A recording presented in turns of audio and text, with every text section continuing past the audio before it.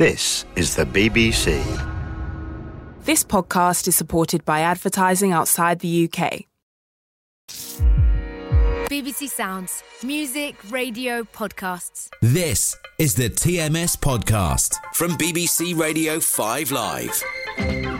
I'm Daniel Norcross and welcome to the Test Match Special podcast. We've had no play on the scheduled fourth day of the deciding test between England and the West Indies because of rain, so West Indies will resume on 10 for 2, chasing a very unlikely 399 to win. But the bad weather did give us a chance to have an extended chat with Carlos Brathwaite, who has been a pleasure to welcome to the TMS box this series. We talked about the World T20 Final, of course. He took your questions and, as promised, he had a bash at reading the shipping forecast. Simon Mann was the host for Ask Carlos. You're listening to the TMS podcast from BBC Radio 5 Live. Let's go back to 2016, March 2016. Actually, Matt emails us. He gets us underway with it, really. He says, "Hi, Carlos. Do you feel that your T20 World Cup heroics has led you to be unfairly pigeonholed as a white ball specialist and denied further test chances?" Carlos has played 3 test matches. He's actually made half centuries in all 3 of those matches. Yeah, I would say yes. I would have played 2 test matches before the World Cup final happened and then 1 after. And with all due respect to my short test career, it was 2 test half centuries in Australia against Australia, 1 in the West Indies against India. So hardly 2 poor teams. But I just felt as though after the World Cup, the expectation was plenty sixes, not even runs, it was sixes. And I personally have always said I love test cricket. And I just love the fact that when I'm batting, you can have 4 or 5 men behind the stump, 1 man at short leg, so there's 6 fielders out of your line of sight. And you play good cricket shots, you get full value for your money. And in the build-up to the 2016 World Cup, I was playing first-class cricket for Barbados. I was on a few test tours, and I just felt as though, for me personally, when I was playing the longer form, I was forced to get into better positions for a longer period of time. You did the right things, in inverted commas. Not that you don't do the right things when you're playing white ball, but you're forced to make those good decisions a lot longer in red ball cricket. And I think that was a good platform and a good foundation for me to then go out and be expressive in the shorter form and hit the sixes with the power that I have. And then selectors, I guess, thought, well, we'll go a different way in test cricket and we'll pigeonhole him, as is commonly referred to, for white ball stuff. And it's something that I really didn't come to grips with for the simple fact that in white ball cricket, I was doing a job, a bit of both type of thing. I'd be 4th seamer, batting at 8. So then it was like, you're not really being picked for bowling, you're not really being picked for batting. You can't really express yourself much with the bat, and you're just being called to do a job with the ball. And I was tidy enough with the ball, but I felt I had a lot more to offer with the bat. Not many people would know, but I started my career as an opening batsman and a top order batsman. And then fast bowling or medium pace bowling took over because of how consistent my lines and lengths were. And that kind of got me into the team. So I guess on one hand, you live by the sword, you die by the sword. It got you into the team, it was your downfall as well. But I felt I had a lot more to offer. And there's a conversation that I had with the chairman and selectors at the time. And I was saying, I didn't bowl well in test cricket, I can be honest. I think I averaged 230, I preferred that with the bat. And I only got 1 wicket, but I was batting well. And I was batting in a way that teams have realised now that you need a number 6, 7 and 8 to be able to bat. Be able, as not comparing myself to Stokes, 1 iota, but the way he's able to defend or block out a situation and then switch gears, I think I had that ability, and I proved it. And I wanted them to show me some faith, and instead of dropping me entirely out of the team because of my poor bowling stats up to then, promote me in the batting order, bat me at 6. We weren't batting well at that time either, so if I had a chance to bat at 5 or 6 then and didn't score runs and continued to fail with the ball, then, I mean, I tried to be fair, and I would say then I wouldn't deserve to play. But you dropped me being in good form with the bat to pick a bowler and keep playing batsmen who were in bad form with the bat as well. And that took me a good year and a half to make peace with it. I always had that lingering feeling that I'd get my place back. I turned down a CPL contract for the same 2017 Tour of England. I couldn't see why I wouldn't be a part of the Test squad. Turned down the CPL contract, preparing for Test cricket. Never got a call, and I heard some guys telling me, oh yeah, they got their call and they're going to England this date and that date and this is the plan. I was like, huh? So I actually called the chairman of selectors, then to be told, oh, you're not a part of the squad. And it was infuriating. And as I say, it took a long time to make peace with it. But if you go back to the question itself, I would much prefer at that point in time for them to say, look, Carlos, you've been crap with the ball. We can't rely on you with the ball in hand. However, you've added something to the batting lineup which we think we need. We can promote you to 6, and basically you're now a batting all-rounder. If you do score runs, you'll be kept in the team, and it allows your bowling to then catch up with your batting. If you don't score runs and your bowling don't improve, you get dropped. Yeah. I'd be fine with that. Yeah. When you played in that, I mean, you played on Boxing Day, the MCG Boxing Day. That was your debut Test match. So, I mean, incredible occasion. Did you see yourself when you went into that match as a bowling all-rounder, a genuine all-rounder, or a batting all-rounder? How did you see yourself then? Well, I wanted to be a genuine all-rounder. I wanted to be able to make the team with either bat or ball. But if I be honest, with the ball, I was a lot less penetrative than I would like to be. And over the years, like my consistency I'm happy with, but there were a few things that I tried to change and it would have affected certain other things. So I always had this thing for trying to get a bit quicker. As a result, I would have lost some skill. Then you try to find back your skill, you get it back, your pace drop. What did you bowl at? Same thing, 81. And I love to bowl long spells. So I'm happy to bowl at 77, 78 if it means I'm getting 9, 10 overs as opposed to bowling 85 and bowling 5 or 6. Yeah. So there were things that I felt as though if I had a longer run at Test cricket, that it would have helped my short format game. But I wanted to be considered a genuine all-rounder, be able to make the team to bat at either 6 or 7, and to be able to be first change fast bowler if required. Yeah, you went into the World T20 in 2016. I looked at this. You played those 2 Test matches. You played 7 one-day internationals, and you played 2 T20s. Actually, your debut was quite a long way before. It's back in 2011 in Bangladesh, and then you had a big break. Played 1 more in Durban, and then into the tournament. So you'd only played 2 T20s before that tournament in India. What was your role in that tournament? When you played all the matches, you came into the tournament. What do they say was your role in that tournament? Well, at that point in time, and in 2011, I really didn't know my role, I'll be honest. I was just happy to be there, happy to be a part of the squad, happy to be recognised for the season that I had before that. But I think going into the World Cup, I was a little more mature and understood myself a bit better. And then looking around the team, it was a team full of all-rounders, really. And you had men that were flexible. So for me, I knew I just had to be the best me that I could be and be as flexible as possible. So you had Brathwaite that could potentially open the bowling and bowl a 1-over. We had Badri that we know would bowl 3 of the first 6 from one end. You had Russell bowling at 90 miles an hour.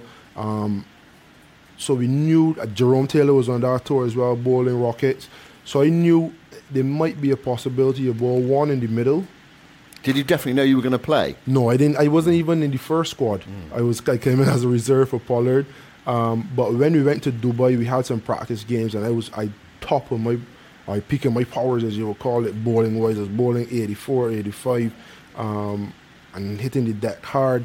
And I just felt as though my strength at that point in time was bowling that 5th or 6th over in the power play, bowling 2 in the middle and hitting the deck hard mid-off up, forcing guys to either try to run down at me and hit me over mid-off or pull into the leg side for 1s and kind of halt the scoring and the momentum, and then maybe 1 at the death. So I had a better idea of what I think I was good at, and I tried to perfect that throughout the preparatory camp in Dubai. We had some practice games and they bowled very, very well. It was against Zimbabwe, and it was 2 intra-squad games. I remember breaking the window in one of the games. Me and Ashley Nurse brought home a chef 5-over chase, and they broke one of the windows in Dubai centre. But bowling wise, I knew what I had to do: running and bowl fast or as fast as possible, hit the deck hard for that 5th or 6th over in the power play, the 2 in the middle, and then if I come in at the death, back my slow balls, my Yorkers, or the length ball. So I think I was better equipped then in the lead up to the World Cup, more confident in what I know I could do best to then go out there and execute it. As a team going into that tournament, did you think you had a decent chance of winning it?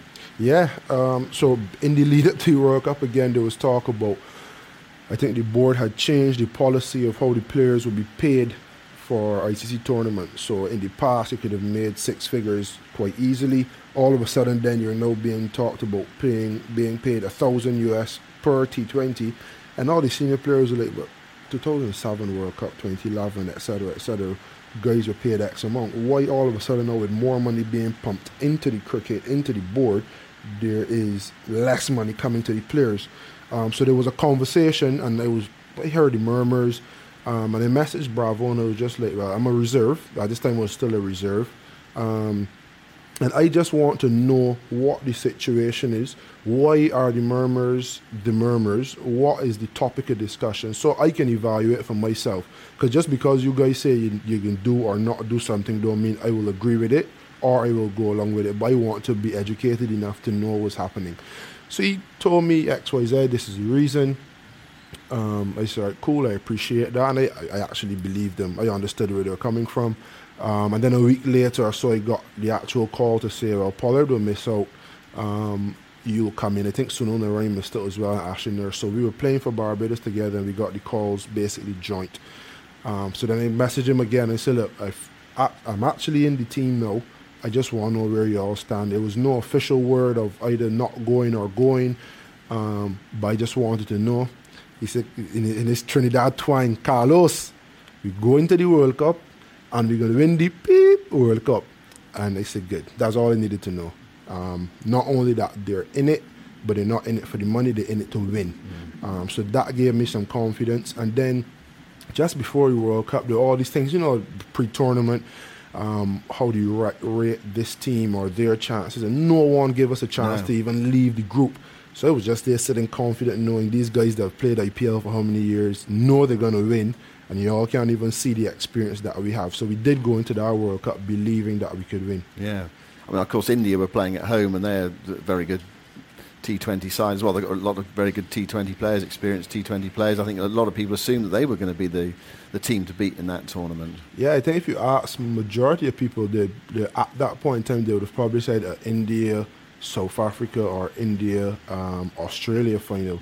No one had New Zealand to do as well as they did. No one had England to do as well as they did. No. Nor West Indies, and they were 3 or 4 semi-finalists.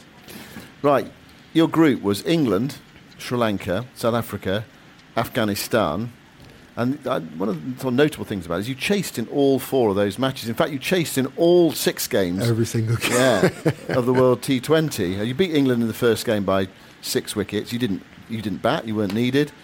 And the other thing I noticed as well, you tended to just bowl a couple of overs. You didn't bowl.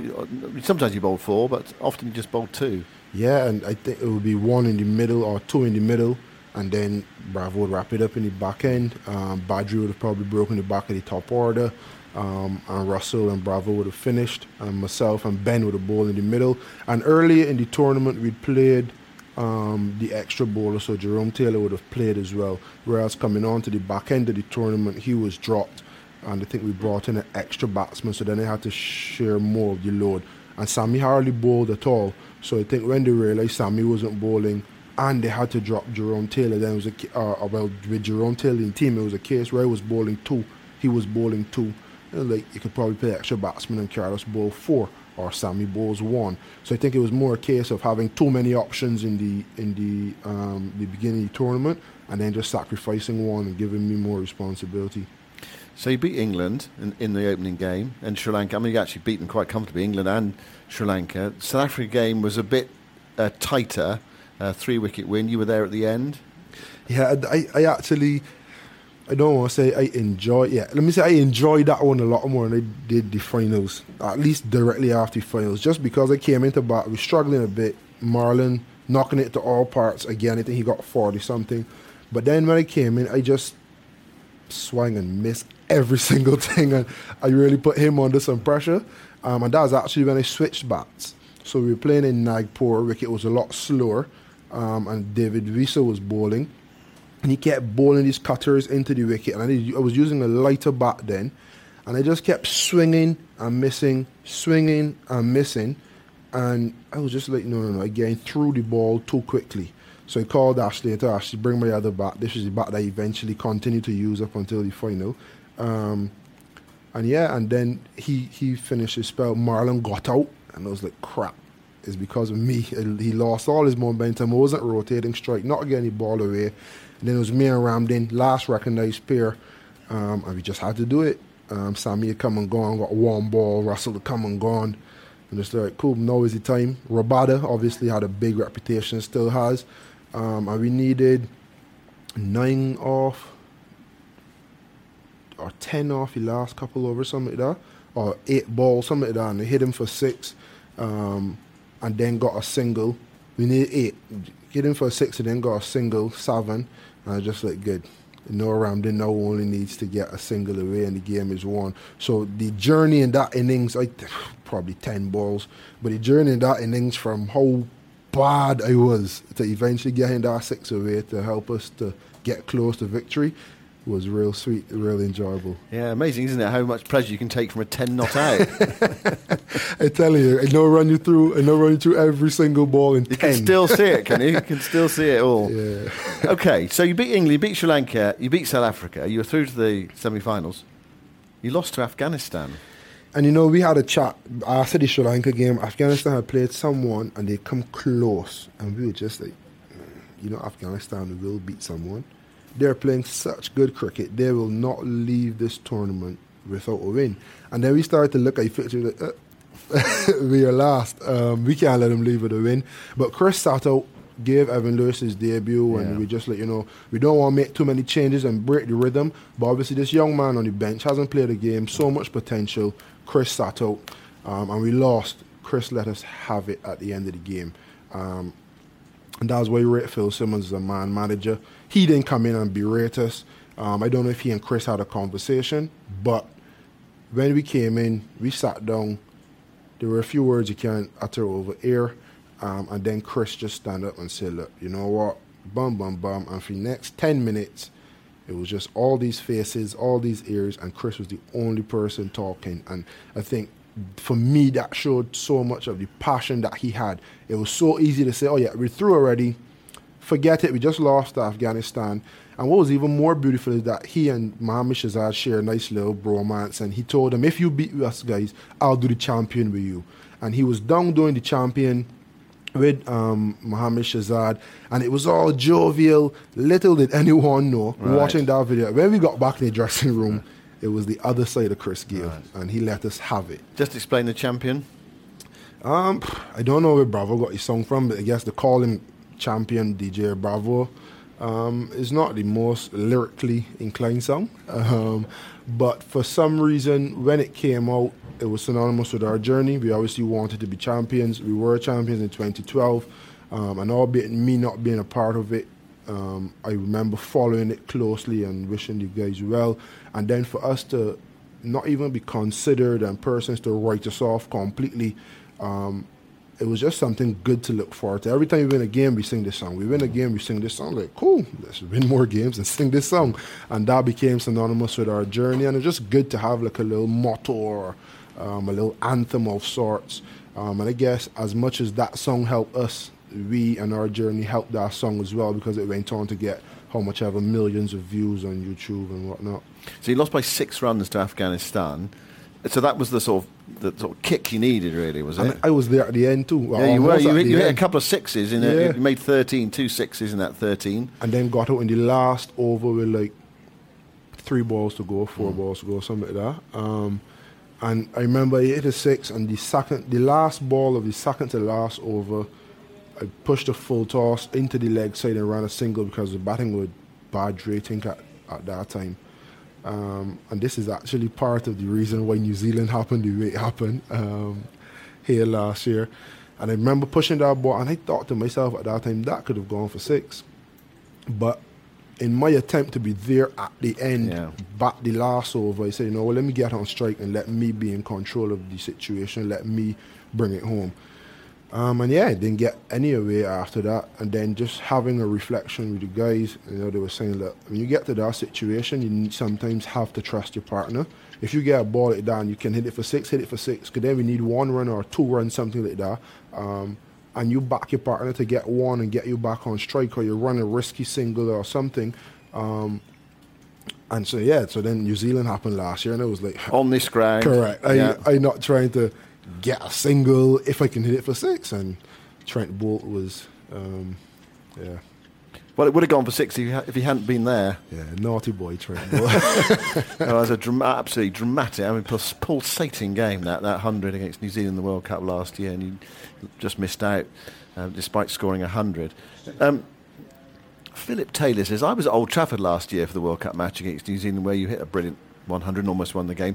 I came into that match as a neutral. By the end, I was willing that final shot of yours to clear the boundary. Was gutted when it was caught. Just wanted to say how much of a privilege it was for me to be there and see your innings firsthand, and what an amazing game it was. Appreciate it, Philip. Yeah, it was blowing, trying to blow it over. It was down here. Was it away to our right-hand side? He took the catch, or was it by the point? I was watching on television. I think it was at the point, was it? Point. Yeah, because the temporary stand was... Yeah, the temporary stand was there, and that side is actually a bit longer than this side. So the over before it hit Matt Henry, probably same distance, but he went for 6 to this side. But that side probably 2 meters longer, and he did not step back on the boundary the same way he did in the World Cup final. Well, there were some very good games in that World Cup, of course, and that was one of the thrilling matches. And of course, it had a huge bearing on how the tournament worked out. But just back to 2016. So you came through the group, and then of course you play India in the semi-final, and I presume you were written off. Yeah. So my wife was there, and she was saying it was her. Clive Lloyd was chairman of selectors then. It was her, his son, Phil Simmons' wife. I think Clive was there as well. There was about 6 of them in the box, and they were the only people in the stadium other than us probably cheering for West Indies. And that was a game filled with drama. I remember bowling, I can't remember my figures, I probably bowled 4 overs for 38. And they went into the last over something like 3 for 26. I was just thinking, it's not bad at all. You're almost going for 10 over, but actually, when I look at it, I did a damn good jow. And it was a high-scoring game, wasn't it? Yeah, I think they got 190. 190 odd, yeah. The drama started with bravo to Kohli. Kohli played a miss at a slow ball going through bat and pad. Kohli doesn't know where the ball is going and taking too much steps down. Ramdin collects it, underarms it at the stump, misses by... It goes to Bravo. Kohli's so far down the wicket now that Bravo has the ball. Kohli's miles out of his ground, still trying to get back. And Bravo underarms it from me to you, Simon, and misses the stump. Which is about 2 meters. And misses the stump on the other side of the stump. I mean, just like, oh my gosh, this could cost us the World Cup. Kohli went on to score, I think, 80 or 90 not out. It's in small victories in Bahrain. I remember bowling at Dhoni and bowling wide Yorkers to him, and it was literally the first time I've ever seen Dhoni walk across and play a nice little pick up dill scoop or whatever. I was thinking, damn, Carlos, you forced Dhoni to do that. So for me, all them little things I appreciate and I cherish in the heat of battle. And yeah, I mean, it then was not Phil Simmons, Lendl Simmons, straight off the airplane into bat at, I think, 3 or 4. And him and Marlon batted 3 and 4. I think he batted at 3 and Marlon batted at 4. And he got 3 or 4 chances, got 80 odd not out and brought the game home. Every time you thought he was out, stepped on the boundary, no ball. Boomer dived and caught him. I was like, oh my gosh, Boomer. And then he was walking off, hold up, no ball. He just like, I looked at Ashley Nurse, he looked at me, thinking the same thing. Tonight is our night. Yeah. And yeah, after, I think Kohli bowled the last over, Russell hit him from Mumbai to Kolkata, and the stadium was quiet. Silence. Yep. Absolute. It was so silent that you could hear my wife in the background screaming in one of the videos as the ball was going for 6. But then she said, like, people were so happy. Like, obviously they didn't want India to lose, but the conversations on her way out of the ground was, if India had to lose, we would want it to be to the West Indies, and we wish you all guys well in the final and all that. So you can't say you get a lot of love from the Indian fans as the West Indies. Yeah, it is remarkable actually how quiet those grounds can go if India are not doing well, or if India are being beaten in a vital match. It'd be nice to hear a 30-second clip of the crowd when Kohli was batting versus a 30-second clip of when the ball was travelling for 6.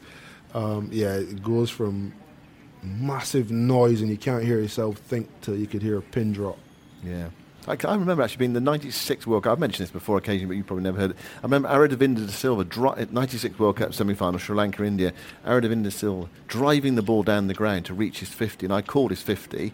And normally you expect some applause, and there was absolute silence. I thought I got it wrong because there was no reaction to his 50 whatsoever from whatever it was, 80,000 people at Eden Gardens. And contrast that with the 2 players being called at third man in the first over. The noise, 2 Sri Lankan openers called at third man in the first over of World Cup semi-final. It was so noisy. Again, that contrast that you were talking about. So India dispatched in the semi-finals. Well, if you beat India at home in the semi-finals, you expect to win the final, don't you? We do, but even then, people were talking about Owen Morgan and his team, how well he's led his troops. So there was hardly any coverage of what the West Indies had just done. From my memory, probably we weren't looking in the right places if I'm wrong. But yeah, it just felt as though we would never win. You gone into group stage, you weren't supposed to get out of it. You did get out of it. You played India. You obviously weren't supposed to win that game, but you did. And then you're facing England, who just beat New Zealand. I think New Zealand went unbeaten in the group stage up until the semi-final where they lost to England. And then it was like, oh, England is rejuvenated. It's not the same team that West Indies played in the first game. So again, we still weren't supposed to win that game.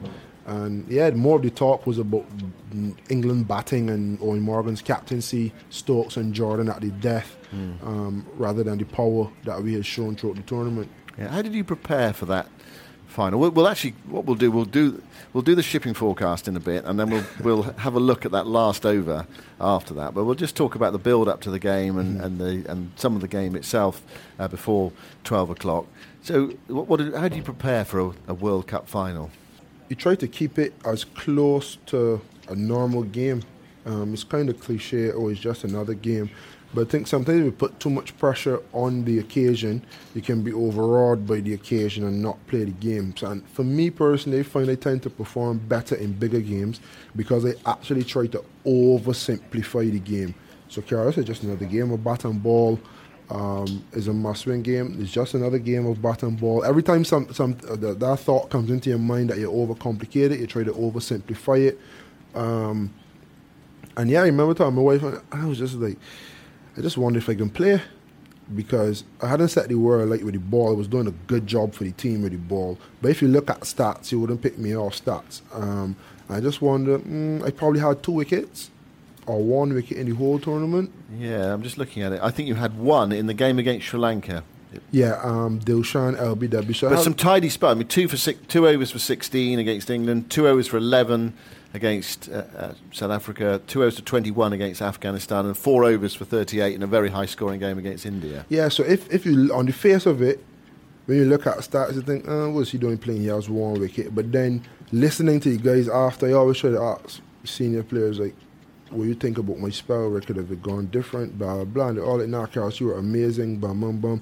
I think the odd 4 ball would spoil the figures, but when you look at the spells that I would have bowled, it would have been very important and at important times. So on one hand, I was thinking, you're going into the World Cup final with 1 wicket. Will you play? But then you tell yourself, nah, you've been bowling well. The stats probably don't show, but you have been doing a good job for your team. And obviously with the bat, they hadn't had much chance. It's just been South Africa. You win that game. Afghanistan, they managed to get over the line. So I wasn't 100% sure that I would play. Probably 90. So then it was just, all right, plan as if you are going to play. It's just a normal game. And then I got the team news. I was in. How far before the start of a game like that do you get the team news? Back then it was, I think we had a meeting, because the games were night. So you'd have a meeting, you'd have a bowlers meeting and a team meeting. And you get the news at the team meeting. So I would have had time, and it would probably be 11, 12 o'clock. And then you'd probably leave the hotel like 4-ish, if I'm not mistaken, 4 or 5, drive like an hour. and then you practice and you warm up, and then you start the game. So I had a few hours knowing that I was in the only team. on the day of the game would you know you were playing? Yeah, and back then I used to lie in bed all day before the game. We get something to eat. The curtains would be pulled in total darkness, just trying to save my energy as best as I could. I just remember just laying in bed and thinking, all right, cool, got another chance to, try to help the team to win. And again, I just try to oversimplify it. What are the basics? What do you need to do? But I think in the practices in the lead up to the World Cup, in that preparatory camp in Dubai, as well as all the practices throughout, it was heavily based on making contact as best as I could, regardless of the outcome. So I'd work a lot with Andre Coley. Obviously, you come in the nets and you bat. Everyone has like a little 20-minute slot to bat. But then I'd either try to find some time outside of that, or I'd really try to break down that 20-minute slot into how many balls I would have faced, how many times I would have made contact, regardless if it's a dot, a one, or a boundary, how many times you make contact. Because you get 10, 12 balls to face. You don't want to be swinging and missing 3 of those balls and then putting pressure on yourself to have to maximize the others. And I think in the final, I think I only missed or didn't make contact with one ball, and it was a leg by, something like that. So for me, it was the culmination of all that practice and that planning. So the 4-6s obviously didn't expect it to happen that way. But when you talk about swinging and missing, as I did in the South Africa game, then I had eradicated that in the Afghanistan game as well as in the finals. So when you prepare for a T20 match, I mean, as a lower order player, as what you were number... seven? You were different numbers in the order. But if you're a lower order player, you're probably thinking you're only going to get maximum 6, 8, 10 balls to face, aren't you? Yeah, and more often than not, no, you look at overs. So what over do I want him to come into bat? Back then, I would probably not be batting before the 15th over, sometimes even 17th over. So then you start thinking, if I come in at the 17th over, 18 balls to be bowled, let's say I get half of those, it's only 9. So how can I best maximise those 9 balls? Probably looking for a couple 6s, so you're 12 off 2. You might get a couple dots, so you're 12 off 4. And then in those 5 other balls, how can I get as much as possible? So essentially, I can guarantee the team 20, 23 runs off 9 balls. So you're trying to see how best you can break down that spell. And then you may find yourself in a situation where, as I did at community finals with Marlon batting, you don't want to concentrate on your 9 balls so hard that you forget the situation of the game and the person at the other end to actually be able to give them back strike. So there's a lot of little scenarios, albeit only 10 balls. There are a lot of little scenarios that can be thrown up, and it's how you can best maximise that small passage of play. What did you think of the target you were set by England? 156. Bear in mind, sometimes Indian pitches are very flat, but sometimes they can be quite hard to score on if the ball's turning or a bit slow, especially back end of the tournament where some of the pitches have been played on. I didn't find the pitch played bad at all. I thought we bowled exceptionally well. We got some early breakthroughs, and then we just never allowed England to build partnerships. So every time they build a partnership, we got a wicket. But I didn't think it was a case where it was difficult to score and, we should make it. I thought me and Ashley would sit down, we'd have a couple cups of coffee, we'd watch Marlon or Chris or Lendl, as he did in the semi-final, knock these runs off, and we'd be World Cup champions. Obviously, you don't want to think, we can be champions, but you're starting to think, at the beginning of the day, when we put these guys into bat, we'd love 150. We would not even have bowled a ball if you told us you have them out for 156 or defending or chasing 156. Yeah, I mean, you felt like huge favourites at the halfway stage, but it didn't quite go like that, did it? And we were so surprised. We saw Joe Root and it was just like, this don't make sense. We were expecting David Willey to come and swing the new ball, Jordan to bowl a couple, then Plunkett, then Stokes, then Adil Rashid in the middle. You had an idea, especially based on how things would have gone throughout the tournament, the team they would have picked, how you thought things would have gone, and then Joe Root rocks up, spins it from hand to hand, and everyone, all right, let's see how this will go. 2 wickets in the first over, and then we started to think, geez, West Indies never make it easy. But once we get a partnership in, we're in a good position. It isn't too many runs. So we can always catch back up, and we could always still give ourselves that 10, 12 over in the last 3, 4, 5 overs, knowing the power we have enough time to build a partnership, which is much different to chasing 200 where you have to constantly go. And then David Willey strikes. Lendl Simmons struck in front with 3 down. And then starting to think, Bravo hasn't scored much in the series. Ramlin hasn't scored much in the tournament either. Sammy hasn't scored much. So you're thinking then Russell needs to come in. And I may need to actually have a big part of the play with the bat here. And then Bravo and Marlon bat for a bit. Stokes had Marlon almost caught, but the keeper was actually given out. Then they reviewed it or double checked it. It bounced short. He's starting to think that's one lifeline. Momentum starting to switch. Bravo did a decent enough job. When he got it was the perfect time. Lost Sammy, lost Russell. Then he started to think, we're a little behind the 8 ball here. And I remember we were looking around and I was just like, nah, I want this moment. And I jumped out because we didn't really sure who was supposed to go next. Sammy was batting or just got out. And it was me, Ramdin, and the bowler. So just like, nah, I'll take it. Obviously had previous with South Africa, was in the same situation with Afghanistan. And then, me and Marlon come to crease and I think we put on like 40 or 50 odd. Right, well, I can tell you came in with 49 needed off 27 balls. So it was 107 for 6 after 15.3 overs when you came in. Right, okay. It's that time, Carlos. Radio 4 Longwave listeners are listening to the shipping forecast.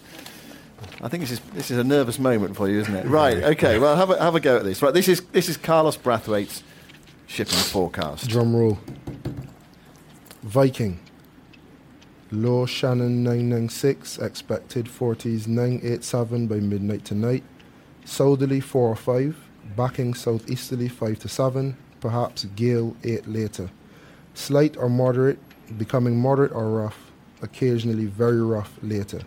Showers, then rain, good, becoming moderate or poor. Cromarty. Gale warning issued 21:58 on Sunday, 26 July 2020. Northwesterly, gale force 8, expected later. South, 3 to 5, becoming cyclonic, then west 6 to gale 8, perhaps severe gale 9 later. Slight or moderate, becoming moderate or rough. Showers, then rain, good, occasionally poor. Fourth, gale warning issued 03:49 on Monday, 27th July 2020. Westerly, gale force 8, expected later. South, 3 to 5, becoming cyclonic, then west 6 to gale 8, perhaps severe gale 9 later. Slight or moderate, becoming moderate or rough. Showers, then rain, good, occasionally poor. Dogger. South 4 or 5, increasing 6 or 7, then veering west. Slight or moderate, becoming moderate or rough. Rain then showers, good, occasionally poor. Fisher. South 4 or 5, backing southeast 5 to 7, perhaps gale 8 later, then veering southwest later. Slight or moderate, becoming moderate or rough later. Showers, good, occasionally poor. German bite. South 4 or 5, backing southeast 5 to 7, then veering southwest later. Slight or moderate, becoming moderate or rough later. Showers, good, occasionally poor. Shannon.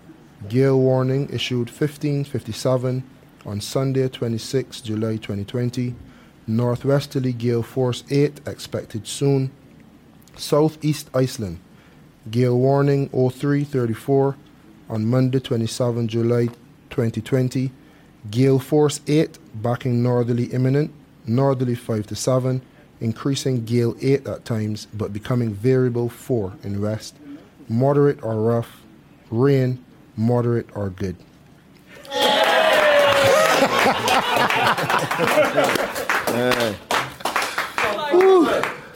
Sweating. Jim Maxwell, our Australian colleague, will be very, very jealous of you. I think he'd love to read the shipping forecast, and perhaps we will get him to do that one time in the future when he's with us. Well, you know, if ever the form goes, Carlos, then you can become a Radio 4 continuity announcer and do the shipping forecast. Yeah, that was fun. Yeah. No, I had to be real focused. There. Did you understand any of it? Some of it. So I know I hear about gale force winds because of Chris Gale. Yeah. So The thing about it, the shipping forecast, I mean, I've listened to it for years because it's it's on. You wait for it to finish so you can listen to the cricket or whatever. You don't really know necessarily what it means, but obviously it means a lot to the people who are out on the sea. But it's got a lovely there's a sort of lyricism about it that is very beguiling. Yeah, I remember I think it was in Southampton. The first couple of days, just like Radio 4 long wave listeners and shipping forecast. I was like, okay, and I hear it again. I was like, Adam, what is the shipping forecast? And it's only then that Ali stepped in and she was like, this is it, and there's this amount of things. I was just like, this is so cool. And I actually listened to it while I was in Oxford. I listened to like a 5-minute period of it, and someone had tweeted and said, it's calming.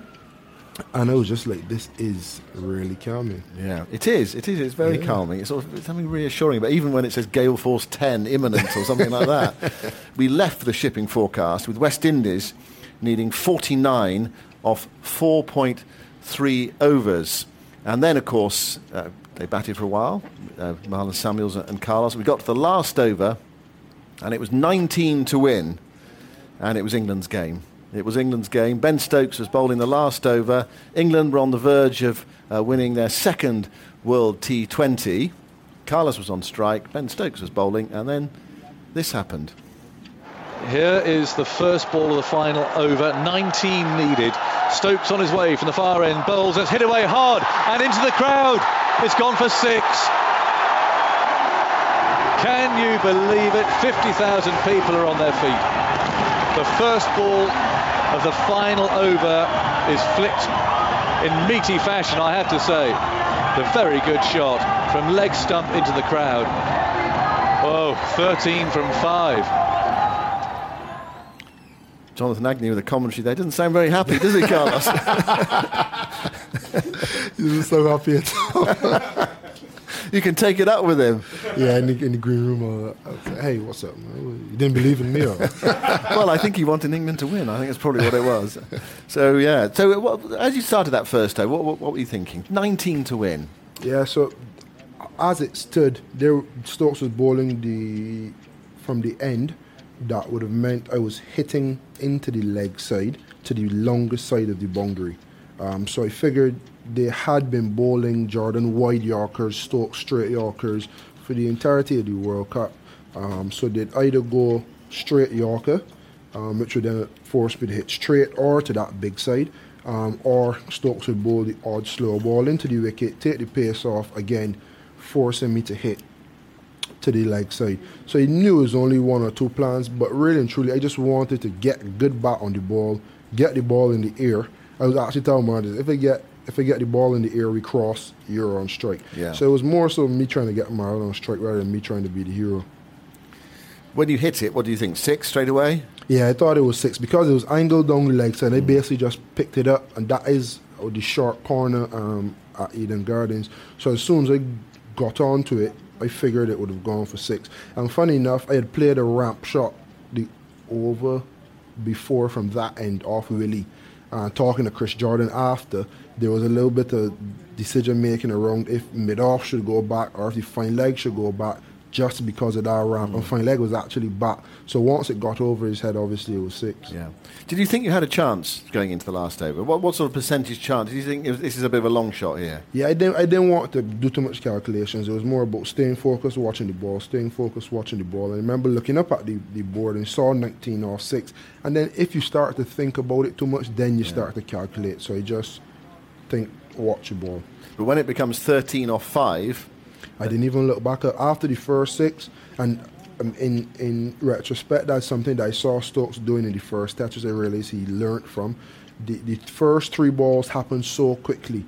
We timed it. I was back in my club in Ireland, and we timed it. It was sounded like a minute and a half or something like that. First 3 balls, so it was 6, get the ball, bowl, 6, get the ball, bowl, 6. It's only between the 3rd ball and the 4th ball when I think Marlon and Stokes went at it that it was actually a long time between balls. So it was basically on autopilot for the first 3 balls. Whereas in hindsight, he would have probably wanted to draw the game out a little longer. After the first 6, probably bring fine leg up, send it back, and just give me more time to think and calculate and potentially even second guess. Okay then, 13 off 5. And here we go. 143 for 6, 5 balls to go, 13 to win. In comes Stokes now, bowls to Brathwaite, hits it high down the ground again. It's a huge shot. That's gone 10 rows back. Up go the Rockets. And suddenly again the crowd, those that were supporting the West Indies, have come alive. Brathwaite, my word. Well, they are killer blows. I mean, the game's not over. 7 from 4. To hit those 2 balls for 6 in this situation, astonishing. That second one was such a clean hit. It was a monster. A monster, Carlos. That was Vic Marks with Jonathan. The noise in the background. I told you about the noise. Yeah, but no, that one came with the screws. I'll be honest. I middled that one. It wasn't his best ball, but it was in. If I had to choose a hitting zone, if I had to set the bowling machine and I had to hit a 6 to save my life, that's exactly where I would put it. And I climbed into it and I got that one up the screws. Were you surprised to get a ball there then? Not really. I mean, it is the area that you would want. It's almost as though a meter fuller is the perfect length, but at that length obviously is in my hitting zone. You still got to hit it out the park, but it is exactly where I would want it if I had to hit a 6. So 19 off 6, you weren't winning the game. Now 7 off 4, really, you expect to win from there. But again, still, I wasn't aware. Let me say aware. I wasn't thinking about the situation. Like what was the situation was.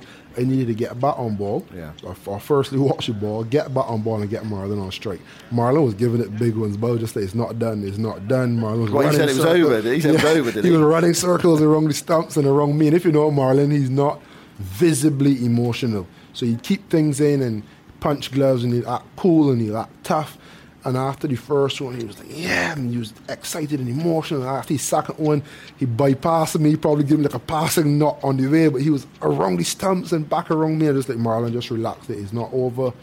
Walk back. And again, there was so little time between balls that, boom, straight back into it again. Okay, then. Well, let's listen to the next one. 19 to win. It's now 7 to win from 4 balls. And Brathwaite is still on strike. 149 for 6. Stokes sets off again from the edge of the circle. In he comes now, bowls to right-handed Brathwaite, who swings him over long off. 3 successive 6s. Well, that's extraordinary. 3 6s. Poor Ben Stokes. He's just on his knees. He's on his knees.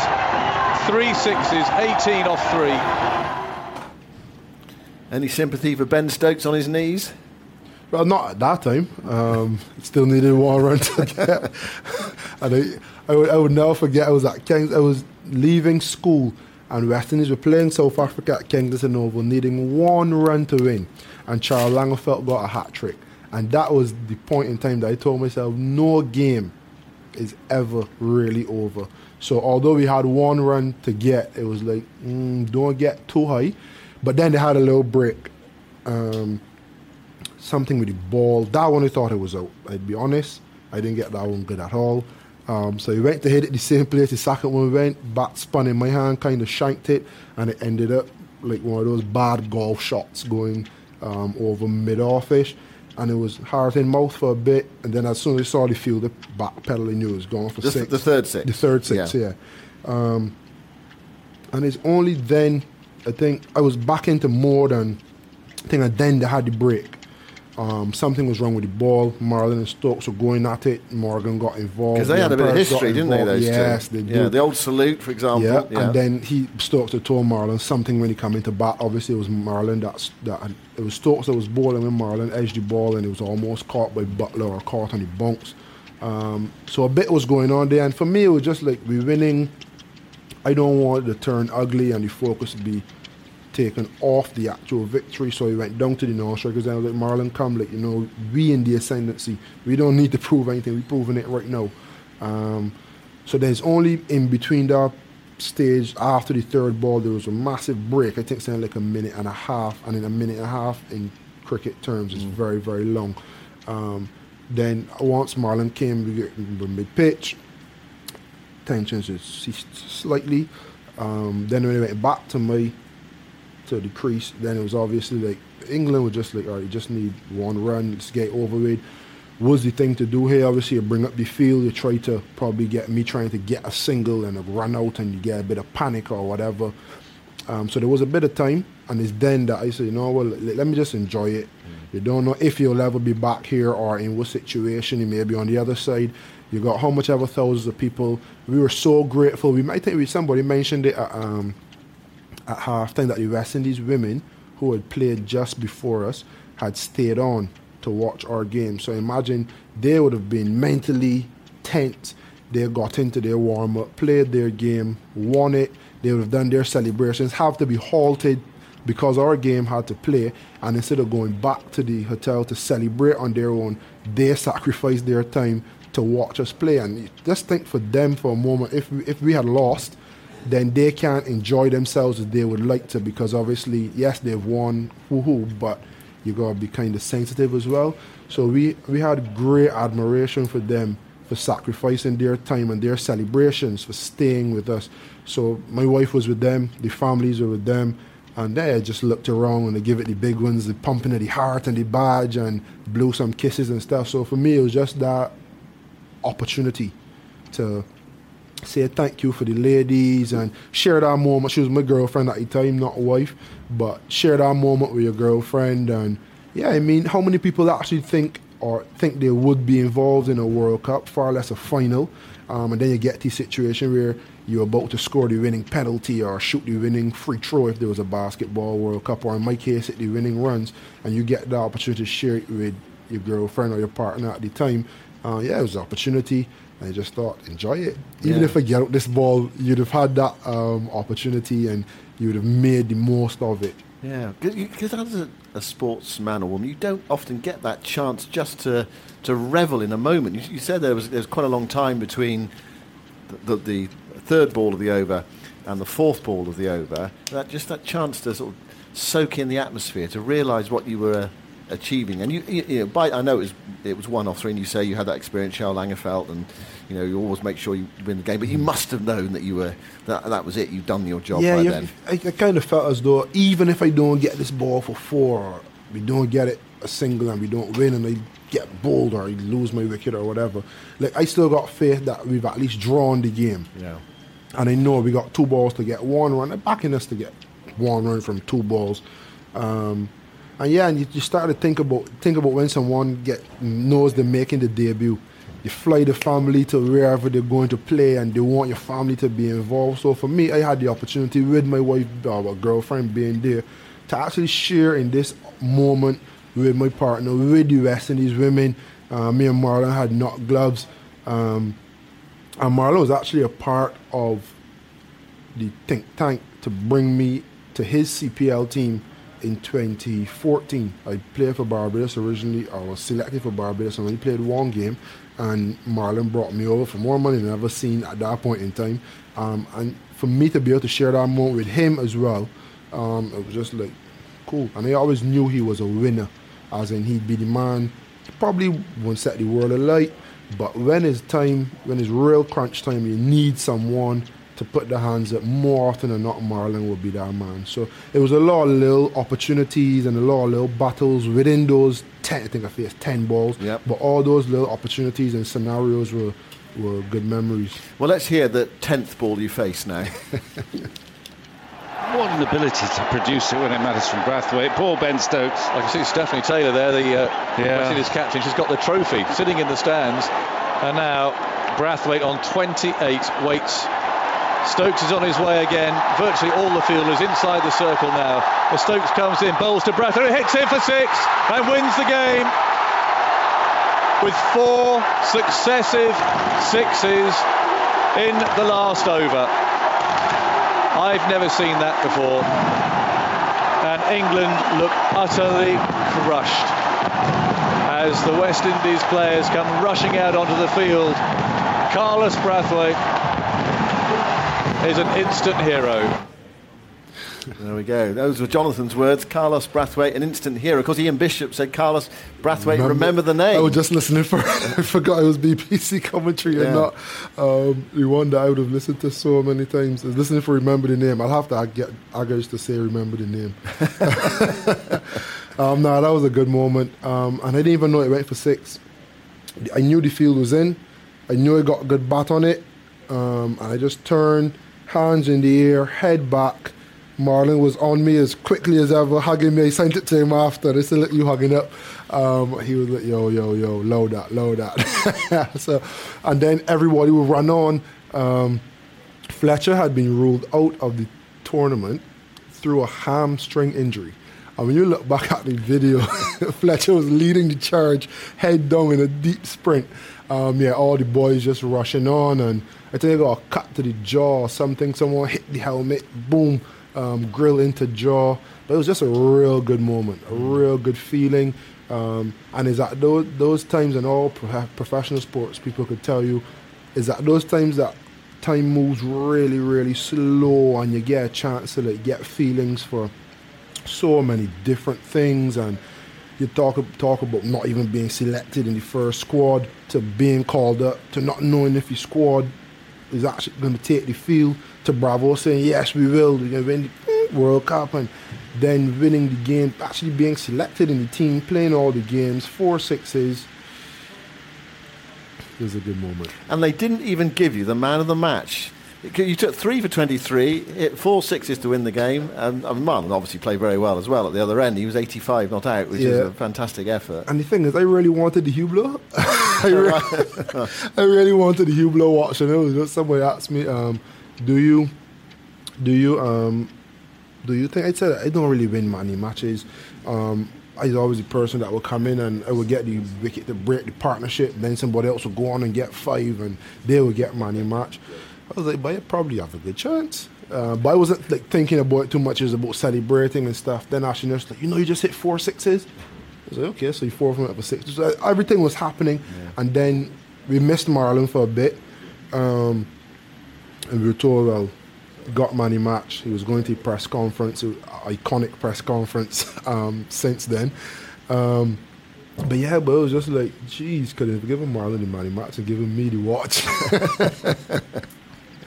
Here's a question from Matthew Warren. What are your thoughts on the Carlos Brathwaite Remember the Name commentary?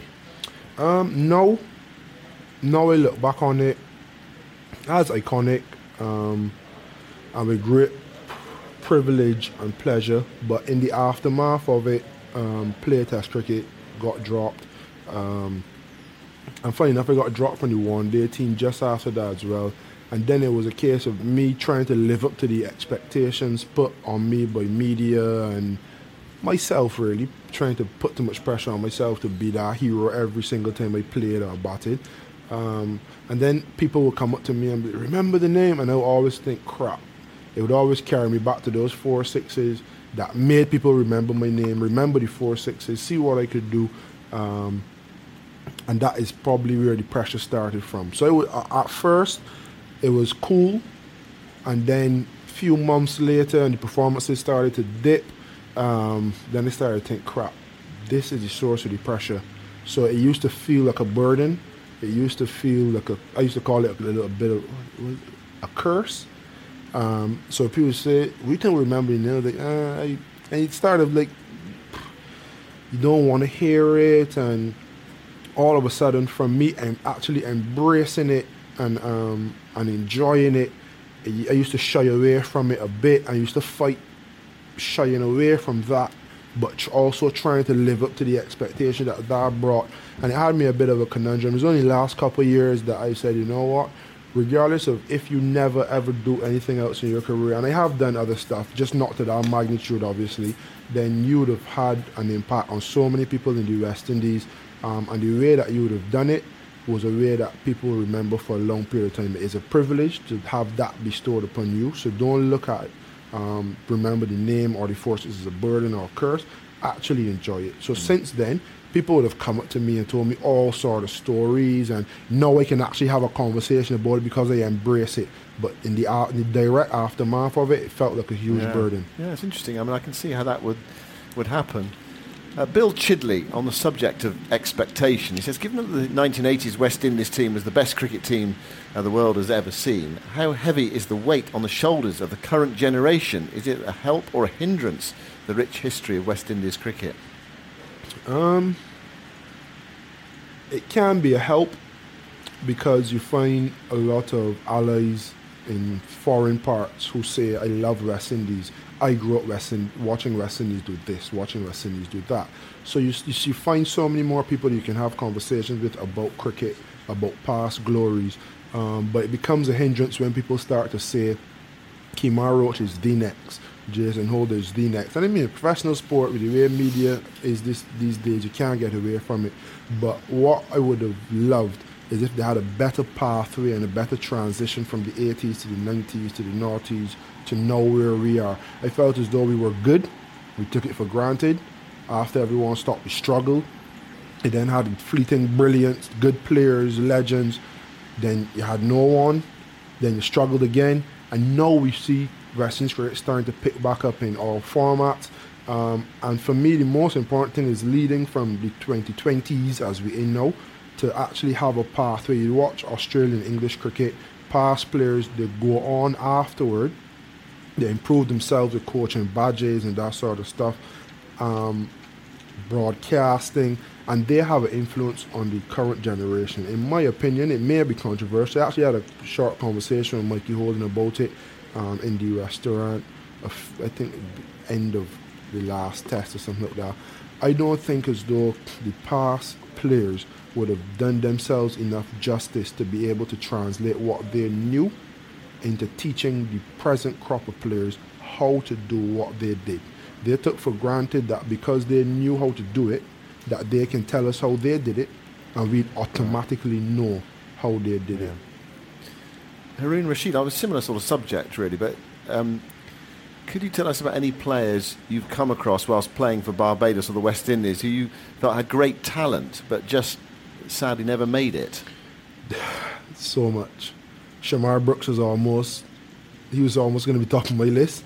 Jed Yearwood, he scored the most runs in under 19 for Barbados in the season at regional level. I remember batting with him, he got 169, and I came into bat when he was like 80 odd. I made 22, and when I got out he was 140. And the way he commanded fast bowling, whether short, whether full, swinging or seaming, you just thought he'd go on. He had real issues with his weight and his fitness, and I don't think he's ever played for Barbados. And he in my generation, he would probably been the biggest miss. There was another guy from Trinidad who would have been just before me, left arm spinner, can't remember the name, but Shamar Brooks came back from his first under-19 World Cup and saying, this is the best spin bowler he's ever seen. He was able to bowl 4 balls at that time and bowl all on a 10-cent piece. Different paces, different dips and flight. Trinidadian born, I think I mentioned, the Trinidadian left arm spinner, and then he just had the yips and nowhere to be seen.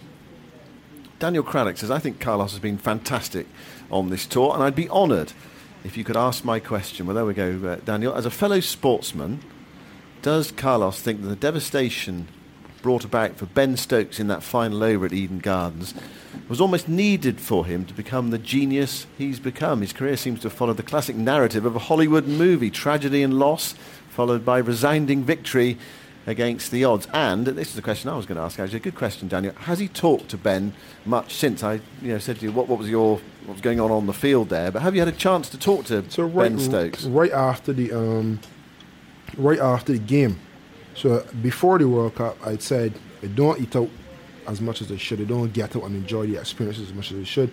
And I want to start collecting players' jerseys that I play against and I play tournaments with and whatnot. So I'd made it my business to get a jersey from almost every single team that I played against, from one of the players I would have admired. And before that game, I said if we play England again in the final, I'd want Ben Stokes' jersey. And it just so happened the way it did happen. So I called CJ after Chris Jordan after the final, and I said commiserations, tough luck. He was real happy for me. He was like, if we had to lose, I'd want it to be the way that it was to my good friend, the way that he did it. So I really appreciated that. And they said if I could talk to Stokes, if he like disconsolate, crying, angry or whatever, then fine. But if he's cool, then things like everybody chilled. So apparently they had like this moment of just reflection, and then everybody just like, you know what, let me enjoy the journey, bum bum bum, and then they acted as though nothing ever happened. They started to take jokes out of each other and what's not, which made the dressing room real light. So by the time I came across, he was already in a better mood, and we talked, and I told him I would like his jersey and stuff, and he said, well played. And I told him, look, someone had to win, someone had to lose. I didn't expect it to be that way. He was like, nah, man, well played and things. So it was not a big, long chat, but a moment of mutual admiration. And we speak a bit, but not full-fledged conversations, more high and by, how you're doing. In Southampton, he had a little problem with his foot. I asked him if his foot was good, if he was wearing tennis shoes as opposed to cricket shoes. So not deep conversation, but I can't take credit for what happened to him. He needs to take all the credit for how he reacted in the aftermath. And you think something like Stuart Broad getting it for 6 sixes, but Yuvraj Singh is now embarking on 500 test wickets. There are these characters that might not necessarily need it, but with that public humiliation or devastation, they then go on to find themselves and get a greater purpose. And I don't know if that was it for him, but he certainly has gone on to show what he's made of, and for him to get back up and, you know, almost 4 years later, completely 360 transformed the image of himself and his meaning to the team and his leadership in a good group of players. You must salute him and give him great credit. I'm just trying to haul this out of my memory. Have you faced him since? Yeah, very first ball. The very first ball after. So the World Cup happened 2016. The next time I would have played against him and actually faced him was, I think, the one-day series in 2018. And the very first ball he bowled to me after that, he got me out. In Barbados, LBW ball, kept a bit low. He went back for a massive cut, ball jagged back, plumb in front. So that was a bit anticlimactic.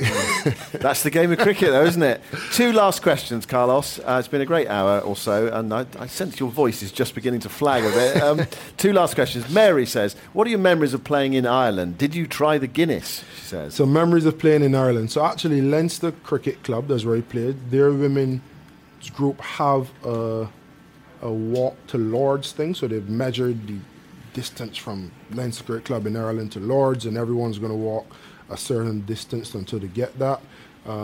So credit to them, and I wish them well in that venture. Have fond memories.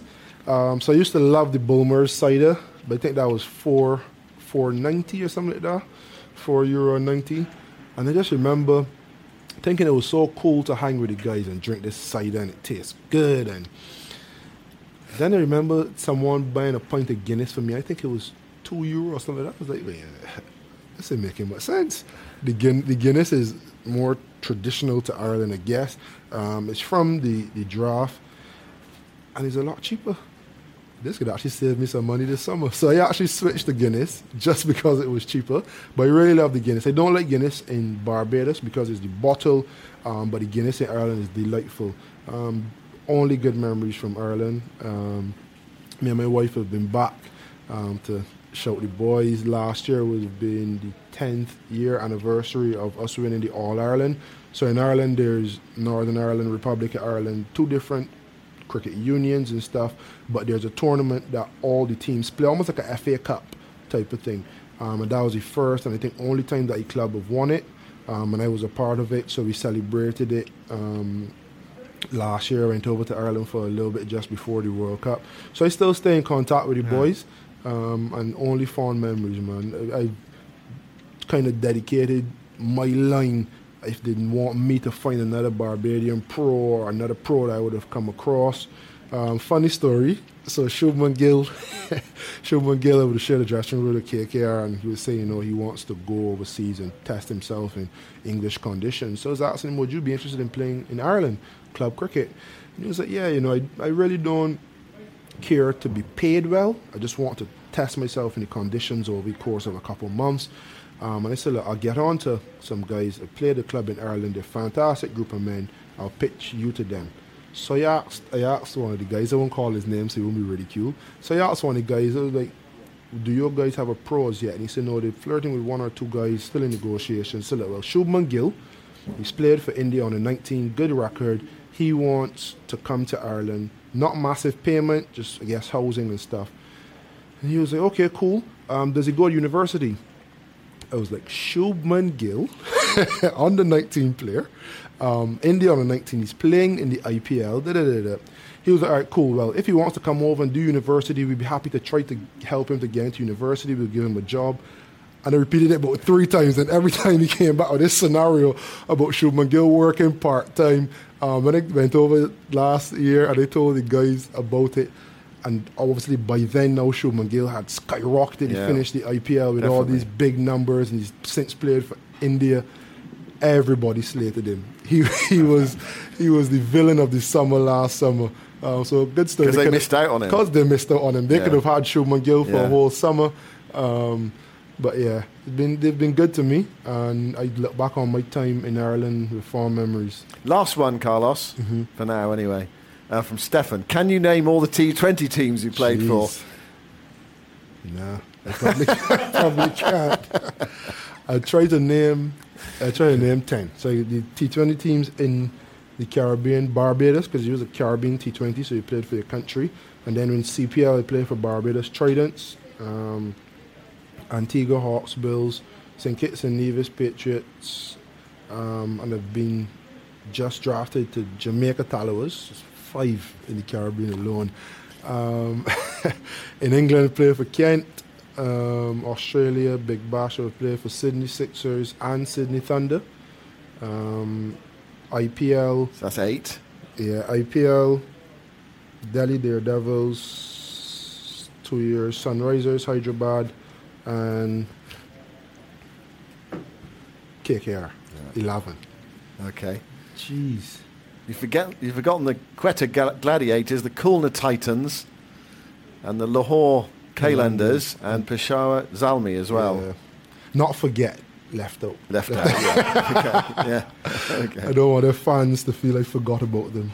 No, I had some good times, man, and I got a lot of good memories from it. I don't think I had a team where I felt as though I desperately wanted to get away from them. Always had decent memories and decent relationships. Well, you've provided some fantastic memories over the last, actually it was an hour and 20 minutes. That zipped by, or perhaps it didn't, I don't know. Time flies when you're having fun. Yeah. Well, wonderful memories of 2016, and, from now until the day you die, you'll better remember that moment, you achieved something incredible there, really. Yeah, I appreciate it. And I just say, no, the thoughts have changed more to a privilege. It is a lot easier. It's a lot easier cross to bear, as you would say. So I actually like to listen to people coming up to me and say, "Oh, I didn't think you could do it," or I always thought you could do it. And people just come up and say to me and say, "It was this place or that place, and this is the situation or whatever." So it's fun. This is the TMS podcast from BBC Radio 5 Live. Wonderful to hear all those stories from Carlos Brathwaite. He'll be back with us for one final day. Join us from 10:45 for the last day of the series. And check out BBC Sounds for a Tuffers and Vaughan podcast and a look back on the Gooch 333 test of 30 years ago today. All the details on the BBC Sport website and app. BBC Sounds. Music, radio, podcasts. Jürgen, you're a big fan of the BBC Sounds app. Oh, yes. Well, we've heard reports that you've been enjoying the Football Daily podcast on it. I loved it. That makes me quite happy, to be honest. Jose, Football Daily is bringing top analysis and comment on BBC Sounds. How do you feel about that? Of course, it's the best thing in football. Are you a fan, Oli? Yeah, I love that. Wow, this is massive. Pep, Football Daily has some big-name guests. Are you excited to listen? This is good news for us. The team is really good. Listen to the Football Daily podcast on the BBC Sounds app.